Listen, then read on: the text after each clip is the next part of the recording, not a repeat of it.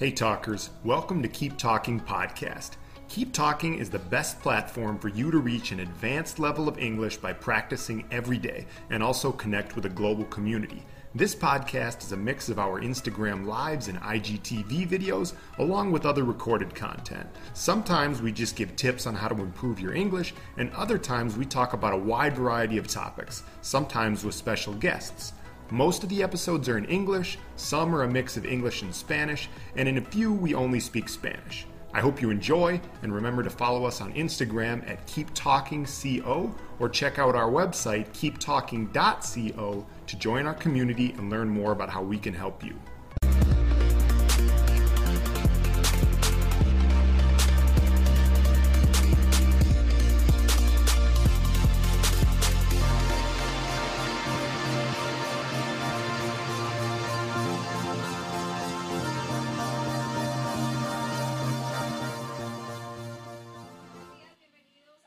Bienvenidos a este programa que inicia hoy y va a estar de lunes a viernes a las 9 de la mañana por todas las redes sociales de HD Latam Co.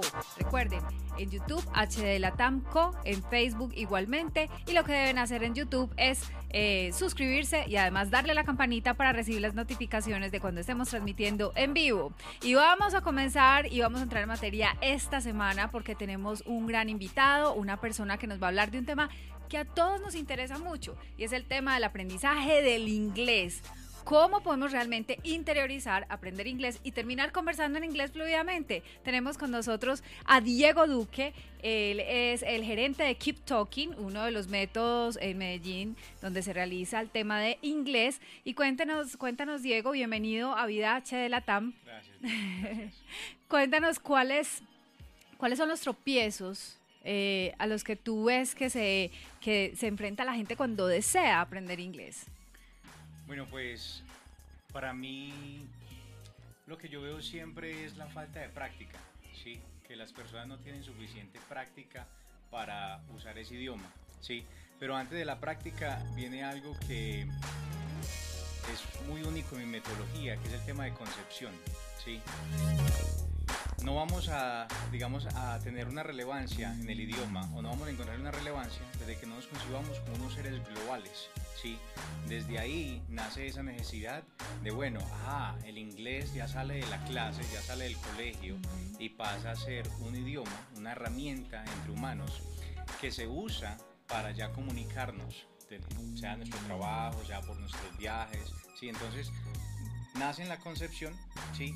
Y después en esa práctica constante, relevante y con humanos, no solamente con profesores, digamos que salido del salón, ¿sí? En contextos diferentes, no solamente con exámenes, no solamente en papelitos, sino qué rico usar el idioma para conectarnos entre humanos. Claro que sí. Diego, son muchas las personas y uno, digamos, en conversaciones con amigos, escucha que la gente hace varios cursos, varios tipos incluso de metodologías, unas incluso en las que les prometen ser bilingües en 8 meses o en 6 meses y demás.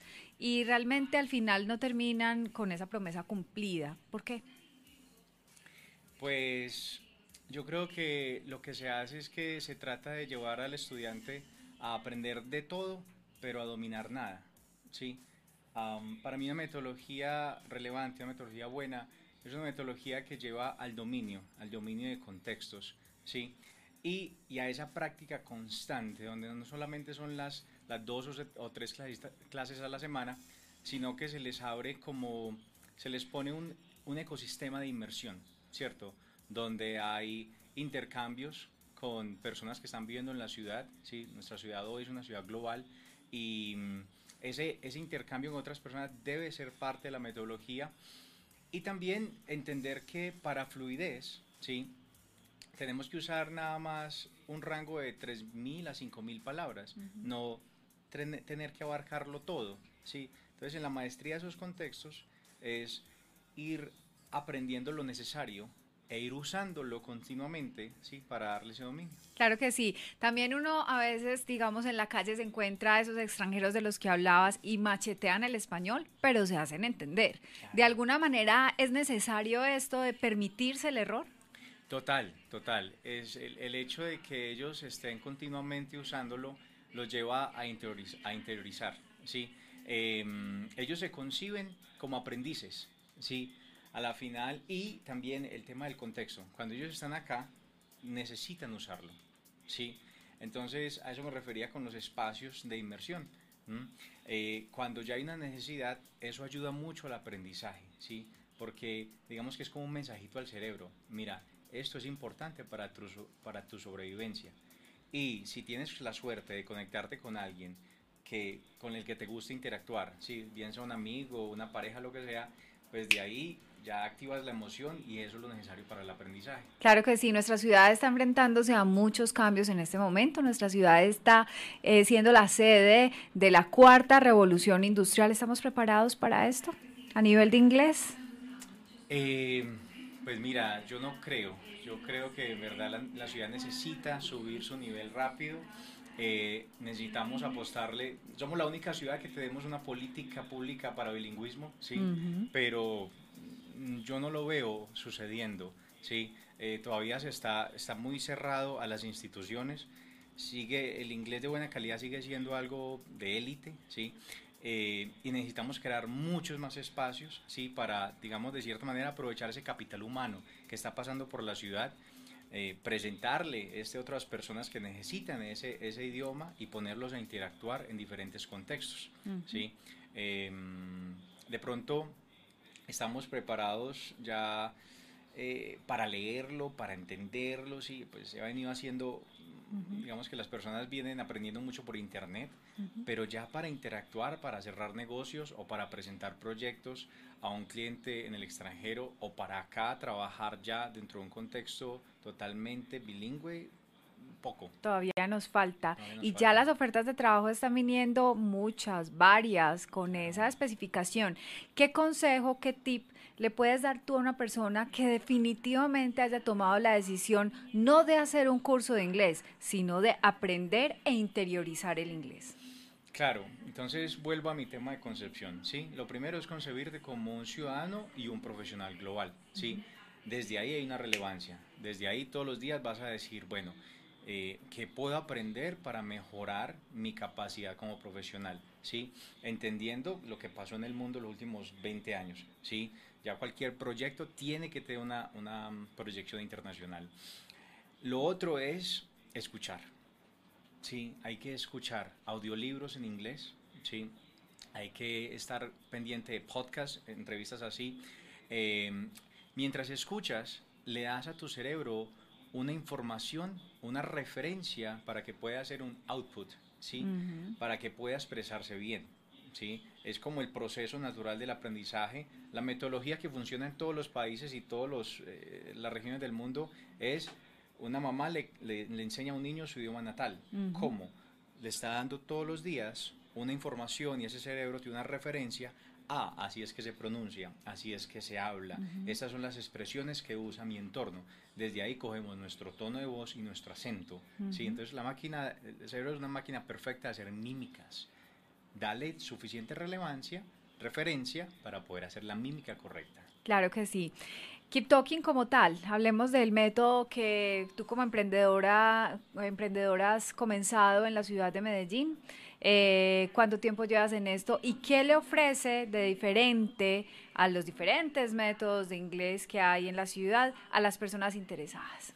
Bueno, Keep Talking es una metodología que pretende tener una inmersión, ¿sí? Entonces, lo más diferente está en esa interacción continua, ¿sí? Y en ese contenido. A la final yo no te impongo el contenido, no te paso un libro estandarizado, sino que te doy una oferta de contenido amplio. Lo que hacemos es curar el internet para que te encuentres un montón de temas de tu interés, ¿sí? Bien sea quieres hablar de psicología, de negocios, si quieres hablar de algún tema económico muy puntual, vas escogiendo esas interacciones o esos temas para esas interacciones, bien sea un video, un artículo, lo analizas y después lo discutes con un speaker, con un hablante internacional. Todo eso lo grabamos para poder después darte retroalimentación, ¿sí? Tienes que saber qué es lo que necesitas mejorar. Lo que no sabes no lo puedes cambiar, ¿sí? Tienes que hacerte consciente de lo que necesitas mejorar para poder cambiarlo, ¿sí? Entonces en la interacción tú estás escuchándote a ti, pero tienes a alguien al frente que desde el respeto y desde el amor te está corrigiendo, te está diciendo, mira, esto es una forma más natural de expresar eso que tú quieres, o es una forma más efectiva, porque muchas veces desde el español decimos algo súper largo y en inglés se necesita algo súper cortico, ¿sí? Entonces, esas son las diferencias grandes. Además de eso, hacemos un intercambio de idiomas cada martes aquí en Laureles. Bueno, pueden ir personas que no estén inscritas en Keep Talking. Claro, es un evento de ciudad, es un regalo que desde Keep Talking le hacemos a la ciudad. Tenemos 40, 50 personas cada martes a las 7 de la noche en Barrio Central, que es un bar de un amigo inglés, ¿sí? Es un bar con una atmósfera muy bacana para usarlo. Van de 25 a 30 extranjeros cada fin de semana, cada semana a practicar su español, ¿sí?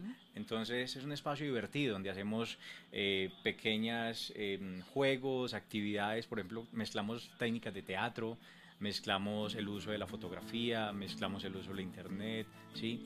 Para conversar, para relajarse. Absolutamente espectacular. Bueno, ¿cómo encontramos a Keep Talking, ya sea en redes o para, digamos, averiguar más información? Bueno, Keep Talking está en Instagram y en Facebook como Keep Talking CO, KWEPTALKING-CO, y en la página keeptalking.co. Perfecto. Bueno, ahí ya saben entonces, este es, digamos, nuestro primer invitado de esta semana con estos tips para poder aprender inglés y sobre todo ser fluidos en el idioma. Diego, muchísimas gracias por haber estado aquí en Vida HD. Nosotros regresamos con más invitados en unos minutos.